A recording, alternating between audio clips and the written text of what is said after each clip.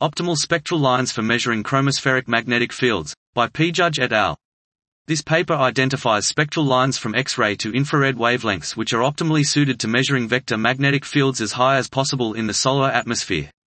Instrumental and Earth's atmospheric properties, as well as solar abundances, atmospheric properties and elementary atomic physics are considered without bias towards particular wavelengths or diagnostic techniques. While narrowly focused investigations of individual lines have been reported in detail, no assessment of the comparative merits of all lines has ever been published. Although in the UV, on balance the Mg plus H and K lines near 2800 angstroms are optimally suited to polarimetry of plasma near the base of the solar corona. This result was unanticipated, given that longer wavelength lines offer greater sensitivity to the Zeeman effect.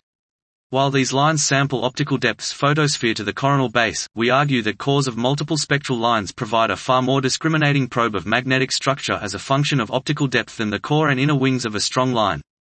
Thus, together with many chromospheric lines of Fe plus between 2585 and the H line at 2803 angstrom, this UV region promises new discoveries concerning how the magnetic fields emerge, heat, and accelerate plasma as they battle to dominate the force and energy balance within the poorly understood chromosphere. This was Optimal Spectral Lines for Measuring Chromospheric Magnetic Fields, by P. Judge et al.